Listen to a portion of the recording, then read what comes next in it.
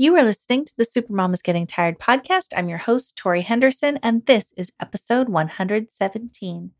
All links and show notes can be found by going to lifecoachingforparents.com/117. Welcome to the Supermom is Getting Tired podcast. This show is designed for moms who invest everything into parenting, but get overwhelmed, lost, and resentful. Listen and learn how to unburden yourself. Feel calm, full of energy, and in control. I'm your host, Master Certified Life Coach, teacher, and recovering supermom, Tori Henderson.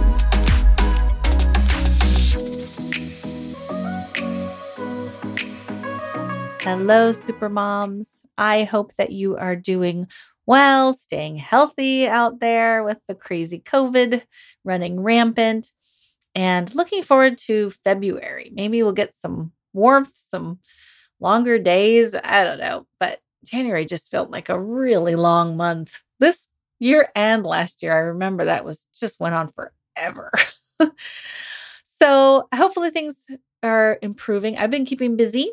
I've got my mini retreat. That's an in-person event for moms who struggle to prioritize themselves. I'm very excited about it because just the fact that they signed up for the mini retreat means they are learning how to prioritize themselves. So it's like a win before the retreat even begins. And I've also been busy with my Leading Your Teen class. I might have a spot or two left in it if you are interested. I've got the morning and an evening class. So just go to leadingyourteen.com and you can sign up for a free call with me. We can see if it's a fit for what you're looking for, see which one is better, the one-on-one or the group coaching program. But it is a game changer and it's absolutely helpful, informative, but fun. It saves your sanity. You get to feel normal and you get to hang out and get support from other wonderful moms. So totally worth doing. Highly recommend you check it out. Coming up in February, I'm also going to be working on my Time for the Talk class. So if you've got a 9 to 12-year-old and you haven't talked to them about the birds and the bees and how babies are made and puberty and all that stuff, that will be starting soon too. So I've been keeping busy. But today we're going to answer a question from Pilar. She says, Tori, my son is so apathetic. He is super smart and very capable, but he doesn't seem to care about doing well in school. I feel like I'm failing because he isn't living up to his potential. Any suggestions for motivating an apathetic teenager?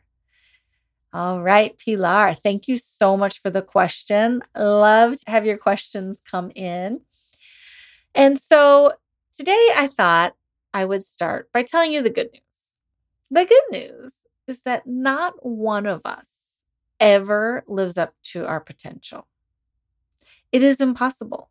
We only use such a small percentage of our brain. There's so much more we're capable of that really we can let that one go. We always have more in the tank. There's always more we can do and give. So the fact that your teenager isn't living up to their potential, I think, is all right.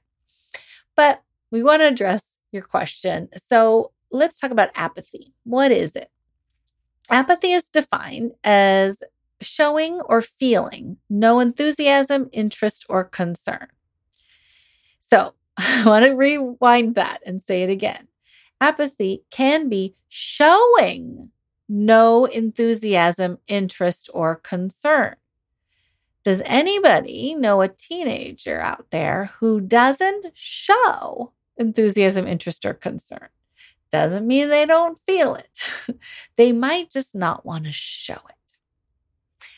Other kids might not be showing it or feeling it. Okay, so we want to just recognize that they can exist separately. Now, apathy can be a sign of mental health problems. So Pilar didn't include a lot of information in her question, so it's hard for me to tell if depression is a factor. So I just want to give everyone who's listening who might have an apathetic teen some signs to look for. 1, lack of motivation. 2, lack of empathy. 3, a drop in grades. 4, changes in appetite. That could be eating more or eating less. 5, trouble sleeping through the night. 6, feeling tired all the time. 7, inability to enjoy things that used to be fun. And 8, sadness, crankiness, irritability that lasts throughout the day. So if there's something going on emotionally and it's affecting school and other parts of your child's life, then it's important for them to talk to somebody safe and trusted about it. Moms and dads usually are not the best people to talk to about depression because, we tend to feel we're so enmeshed and so identified, and we're just not the best people to help with a mental health issue because we're too entangled. Is probably the best word to use there. So, from my experience, there are other common reasons a child may appear apathetic and maybe feel apathetic and be unmotivated to do well in school. So let's talk about those today because I have done other episodes about motivation. It seems to be a popular topic. I talked about a lazy teenage sloth. I talked about how to motivate ourselves as moms and a motivation to do homework after school. I think it's been a common topic. So I'm going to take a different approach to it. And I want to talk about why a child or a teenager might appear to be apathetic and unmotivated to do well in school. So the first reason is that they just aren't interested in school. When the subjects we learn in school aren't inherently interesting to us, then external motivations can often carry us through. So maybe your child doesn't care about Greek mythology, but they do care about sticker charts, getting benched at recess, or helping their group, their team get a good grade. So motivation can come from lots of places. It can come from wanting to please your teacher or wanting to, not miss out on recess. So for some kids, no amount of peer pressure, rewards, or external motivation can override a lack of interest. This is especially common in kids with ADHD. They can hyper-focus on things that interest them, but have a really hard time making themselves do boring work. So remember that with ADHD, there isn't always hyperactivity. And so you might just have a kid who is calm in their body, but spaced out a lot and not really tuned in to what the teacher is saying. And so they can look bored and apathetic, but they might have a very active imagination happening inside their heads. And they might be totally thinking about something that is of great interest to them. So that's where we want to say, it might appear apathetic. They might be apathetic. We don't know. So the number one reason, besides mental health issues, that your child might be unmotivated is they're just not interested in what schools have to teach. Number two, perfectionistic thinking is keeping your child from going all in. So many of us struggle with black and white thinking without even knowing it, right? Perfectionism is like a really bad term sometimes because people associate it with like having a perfectly clean house or, being super organized, but it's really black and white thinking, kind of an all or nothing. So for kids unmotivated to work hard in school, it can show up as, well, if I know I'm going to fail, why try? Which actually failure means anything less than 100%. Or, if I know I'm going to get a bad grade, then why even bother? Or I'll never be as good as my mom, my sister, the smartest kids in school, whatever. So why bother? It's this idea that there's a limited amount of success to go around, and I either have it or I don't. So you can hear kids talk about like, well, I'm just dumb or I'm not good at math. That's perfectionism. It doesn't seem like it, but it's this black and white thinking that people are either good at math or bad at math, and I didn't win that card, so I'm just not even going to try. I'm not going to put forth effort. So perfectionistic thinking is fear masquerading as apathy. Parents who also have perfectionistic thinking can fuel this fear without realizing it. When our kid does their homework and we find more for them to do, then that might be perfectionism. When they get B's and we want to see A's, we might be fueling it because we have perfectionist ideas about what success looks like. When we have the belief that they aren't quite good enough or they're not quite doing enough, then it's not unusual to see kids rebel against the parental expectations by not caring, right? Because it's like impossible to please us because our expectations are so high, or no matter how well they do, it's still not good enough. And so the kids are like, well, if I can't please my mom and dad, it's never good enough, then why even try? So that's what I'm calling perfectionism, and it can manifest as apathy. Number 3, I got this from Challenge Success, which is an organization out of Stanford.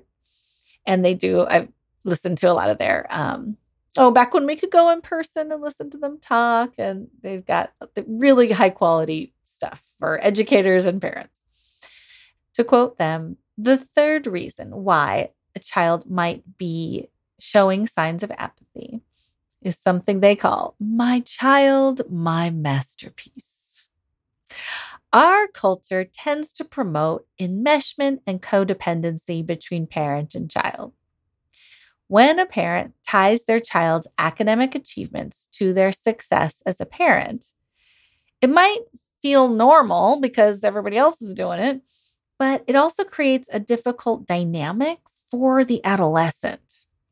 Teenagers are wired to separate from their parents. When we see kids and teens forming different opinions, different values and interests than ours, it's a healthy sign. We want our kids to form an identity that is separate from us. This will prepare them for adulthood.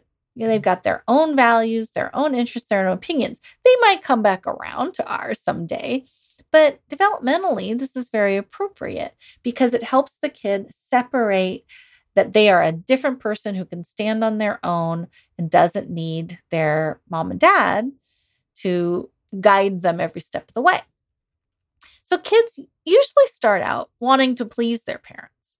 But when parents care a lot about grades and are highly invested in their child's academic achievements, kids may fail on purpose just to prove they are independent.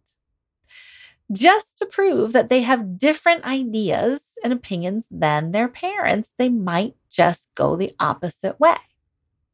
So if mom wants their kid to get a high score on a test and the kid gets a high score, mom feels successful, which doesn't make the kid feel like it's their victory. It kind of feels like they threw mom a bone. If a kid fails, mom feels like a failure, which somehow makes the kid feel victorious. Do you see where I'm going with this? I have seen many kids take advantage subconsciously. Of course, they don't realize they're doing it, but they're taking advantage of this enmeshment and choosing apathy as a way to get their parents off their back. For parents to learn how to release our ego attachment to our child's grades and focus on our own success as a mom is difficult. We are so hooked in, and we get the emails every day that says what your child has and has not accomplished, and that the assignments that they're missing, and the schools. This is why I say it's a cultural thing. The schools are really feeding into this. Parents need to know, parents need to be involved in their child's academic life. So it's a tricky thing. We look at our friends whose kids are doing well in school, and we're like, wow, like that parent achieved a great goal. So everyone's kind of feeding into this idea that a child's success is the parent's success. So in one of the things in my Leading Your Teen coaching program, one of the things we work on is how to love more, but care less. How to love our kid as they are today, apathetic and unmotivated, and care less how they show up at school with their grades, because that way your kid can take full ownership over their victories and successes and not need to sabotage their grades in order to get their parents to back off. If we are trying to understand a child's lack of motivation, it could be summarized by saying they don't have a strong enough why. Why get up early in the morning, sit on a hard chair inside 4 concrete walls, and listen to someone drone on about a topic you aren't interested in? Why do that? Why learn about a subject you will never use again? And I know parents, you're like, no. If I'm going to retile the living room floor, I'm going to use that geometry class. Don't play that card. Don't argue that. Chances are they are learning stuff they are never going to use again. Why read a book when you can watch the movie? Why struggle through math equations when the answers are on the internet? Why waste thousands of dollars going to college when classes are available for free or cheap? Anything you want to know is available to you. Why bother? These are excellent questions to ask your kids. You can give them your answers, but I think it's better to ask them, why? Why should you even go to school? What's the point? Because the answers they're going to give you are going to show you their values. Do they value being seen as smart and capable? Do they put up with history so they can get to PE? Is it their friends at school that make going to school worthwhile? Do they want the teacher to like them? Is it drama and band that make the rest of the school day tolerable?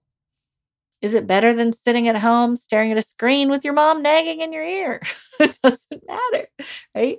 The important thing is that motivation is individual to the person. And it can change in an instant.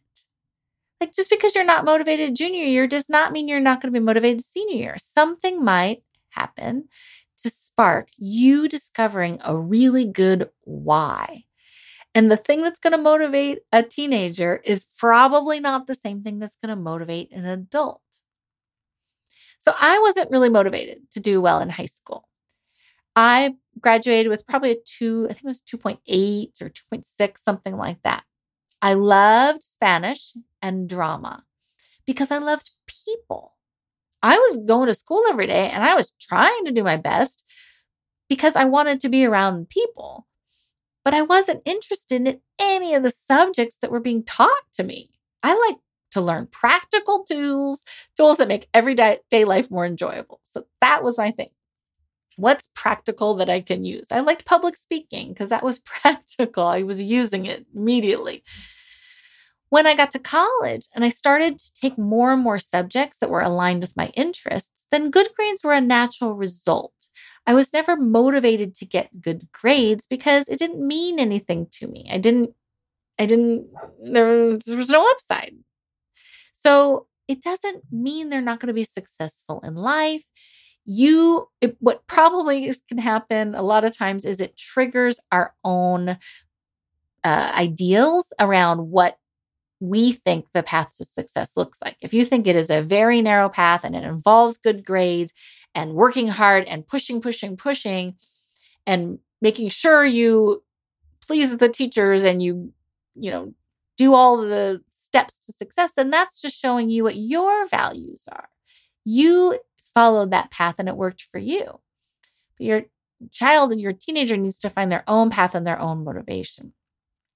So, what gets in our way from being at peace and allowing your kid to discover their own motivation in their own time?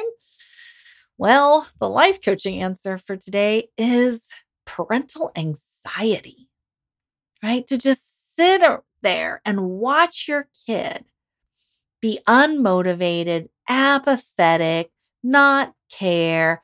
It triggers the fight or flight response in a lot of moms. I can't tell you how many I have coached who go into full-blown fight or flight just because their kid is relaxing on the sofa.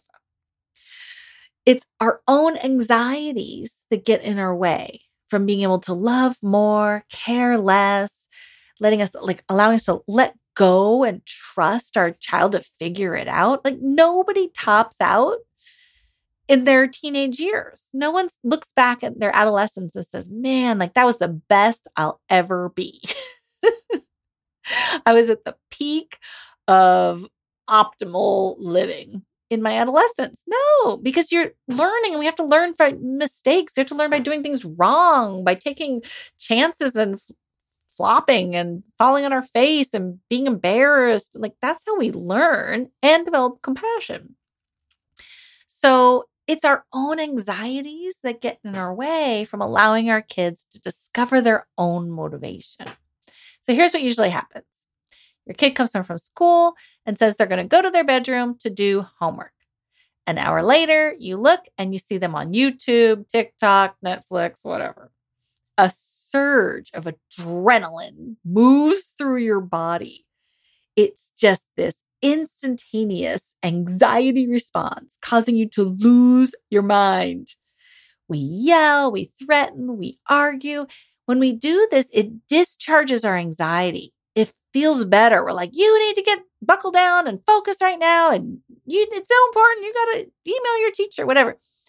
And so we kind of feel a little bit relieved afterwards, but it doesn't tend to give us the results we want, which is our child finding their own motivation and doing it because they want to do it, right? So then we feel like we're constantly having to monitor their grades, their homework. It puts us in the driver's seat of their academic career, which then they're not motivated to achieve because it feels like it's ours and not theirs. So what we want to do instead is we want to recognize that this just triggers our anxiety. This isn't about our kid. This is about what we're making it mean when we see our kid not doing their work. They're going to fail. I'm not doing my job. I'm failing. I'm not a successful mom. I need them to care about this so I can stop caring so much. I can't relax until their homework is done, so they need to get it done now. These grades are the pathway to success, and they refuse to get on the path. So these are some of the thoughts that go through our head, right? That your teachers, your family, your friends are all going to think that we are losers if you don't get good grades. And so our thoughts about the circumstance are very dramatic. And that's what's sending us into this fight or flight response, making us feel like we must say something now. So instead, when you feel the surge of adrenaline, close your mouth, walk away. Do not try to talk to your child from this anxious place because you will not get the results you are looking for. You want to find a way to discharge the anxiety that also leaves you feeling proud of yourself, pleased with yourself, and or productive. At least let it be something that's productive and gives you a good result. So when you speak from anxiety, it drives a wedge further in the relationship between you and your teen, and you'll miss the opportunity to model what it looks like to take responsibility and, kind of do your own personal work. So we don't want to put our ability to feel like a peaceful, successful parent into the hands of an apathetic, unmotivated kid. That is a recipe for frustration and powerlessness. So we want to take back the ability to feel like a peaceful, successful parent and not give your teenager the power. So how do we do this? Well, first we resist the impulse to discharge the anxiety by getting annoyed with the kid. Then we go for a walk, go for a drive, write in a journal, do an exercise video, do some frenetic house cleaning, right? This is a fight or flight response. So you want to do something that's like active and movement and discharges, maybe like call a friend, vent to somebody, wrestle with your younger child, stomp on cardboard boxes. It's something that allows it to discharge, okay? Write a letter to your child in your journal, but don't send it, okay? Your brain is in that fight or flight response, so you don't have access to logic until you've discharged that energy. Once you've calmed down, see if you can figure out why this lack of motivation scares you. Your hint when you go looking is it's going to be something about the future or something about the past. So you're either futurizing and catastrophizing, saying him not being motivated now is a sure path to a dreary, horrible future where he's miserable and never has, quality relationships, never finds gainful employment. You're going down the futurizing, catastrophizing rabbit hole. Or you're thinking back to your high school experience and how you felt in a negative way, and how your answer, how you solved the negative emotion was to get really good at succeeding in grades and high pressure. And you equated all that hard work and pressure to your success in life. And you're like, I know how to be successful. It looks like this: blood, sweat, tears. So you notice it's either the past or the future. You bring yourself back to the present moment by listing facts that you know to be true about your kid. For example, my kid has a 2.5 GPA. He is a sophomore in high school. He chooses video games over reading books 9 times out of 10 or 10 times out of 10. He doesn't argue about going to soccer practice. That's something to notice, right? That's a sign that he's not apathetic about everything. He asked to go camping over spring break. That's a fact. And it's one that's countering the apathetic label. He wants to go camping. Okay, so that's showing some interest. So you're going to list true facts about your child so that you can come back into the present moment and tune into who your child is today. The best way, mamas, the best way to motivate your teen is to give them a vision of adulthood that looks appealing. When we are stressed out, overworked, and anxious, teens become disinterested in following in our footsteps. If we aren't making adulthood look appealing to a teenager, they're not going to choose it. They're going to opt out. They're going to think, I am going to do the opposite of whatever my mom says because she's such a crazy person. Okay? You got to think like a teenager sometimes. And maybe start having a little more fun.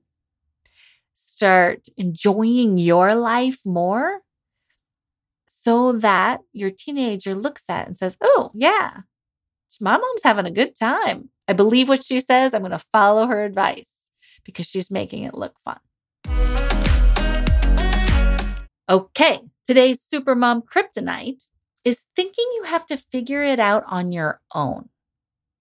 With information at our fingertips, it is really easy to believe the toxic thought, I should be able to figure this out on my own. This might sound logical. I've got information out the wazoo.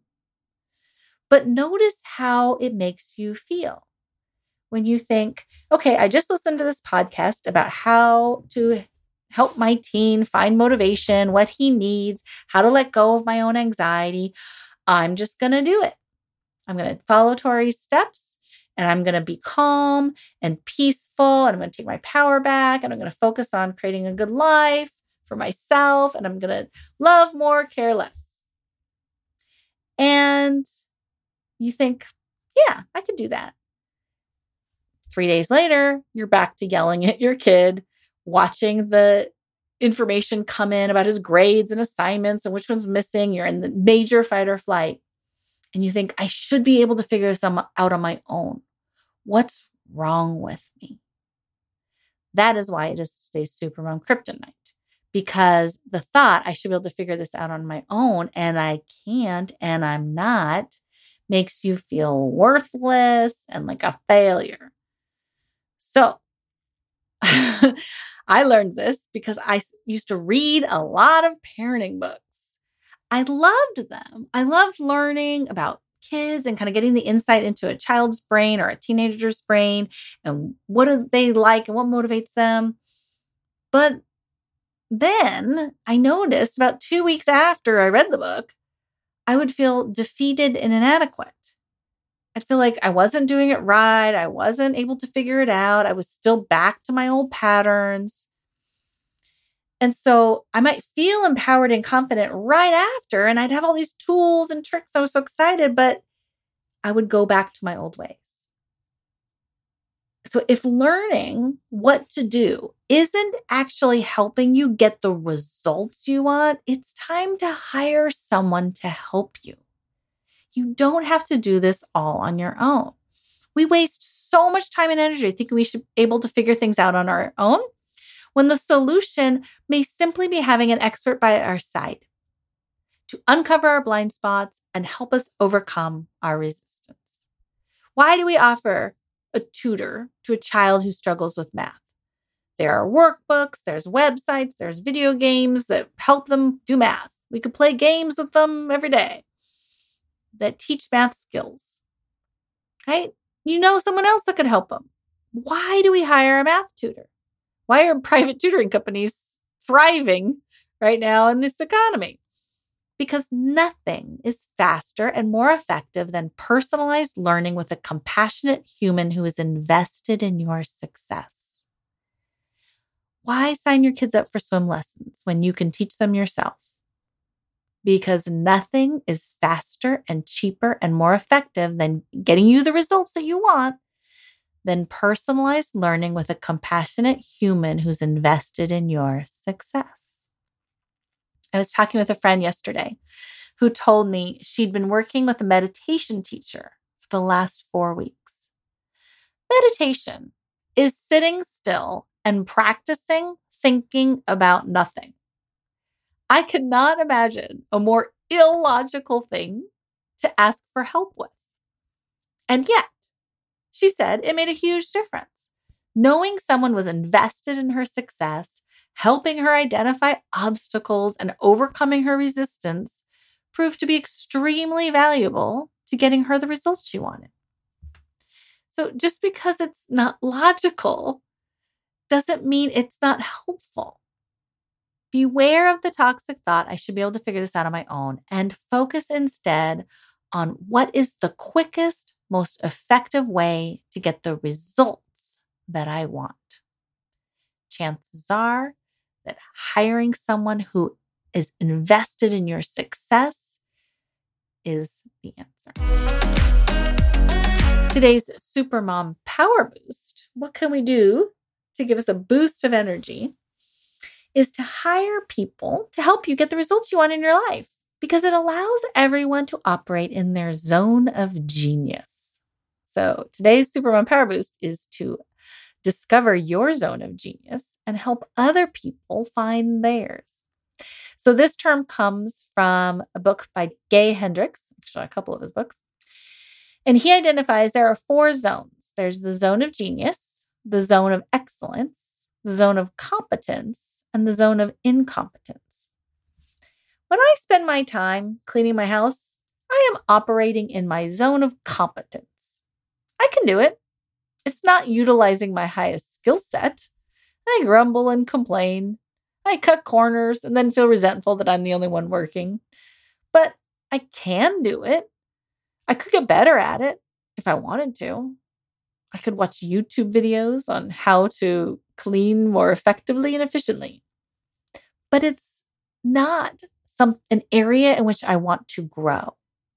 It's not in my zone of genius, nor do I want it to be. But when my house cleaner comes, she is a whirlwind of tidy efficiency. She sees things I don't see. She takes the time to tidy things I would never even think to tidy up. She gets under, over, and inside. She treats my home like her personal work of art. She fixes, she beautifies, and blesses my home with her cheerfulness. I don't know if it's her zone of genius, but she sure appears to be pleased when she leaves my house. If I was to think, I could do it myself, and so I should be able to do this on my own. which I did think that for many years when it came to cleaning my house, right? I should be able to do this. I shouldn't need anyone else's help. Then I would be robbing her of the opportunity to do the work she seems to love and she's very good at. If you really want to feel successful in your life and you feel like you're using your gifts and your talents to make the world a better place, then try to spend as much time as possible in your zone of genius and find opportunities to allow others to operate in their zone of genius.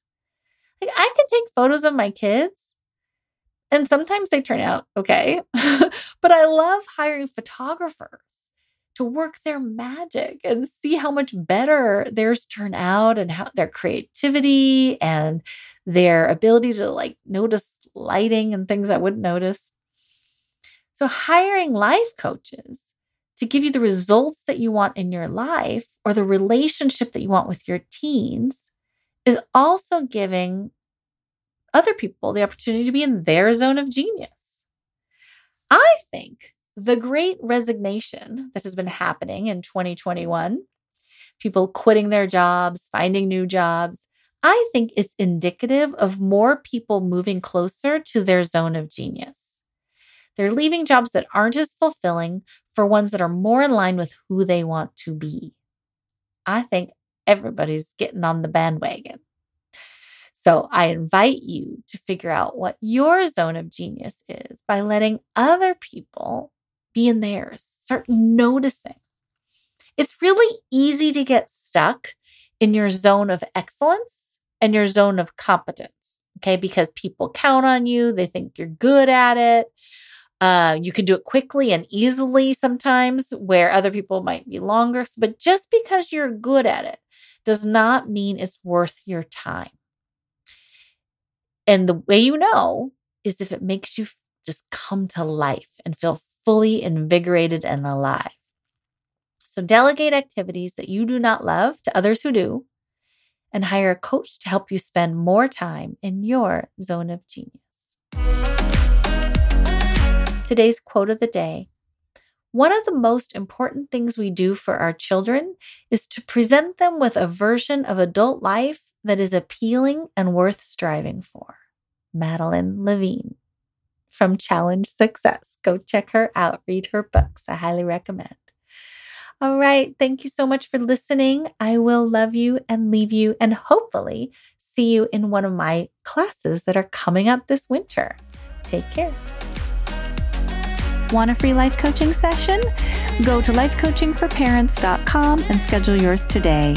And thank you so much for listening. I would love it if you would subscribe and share these podcasts with your friends.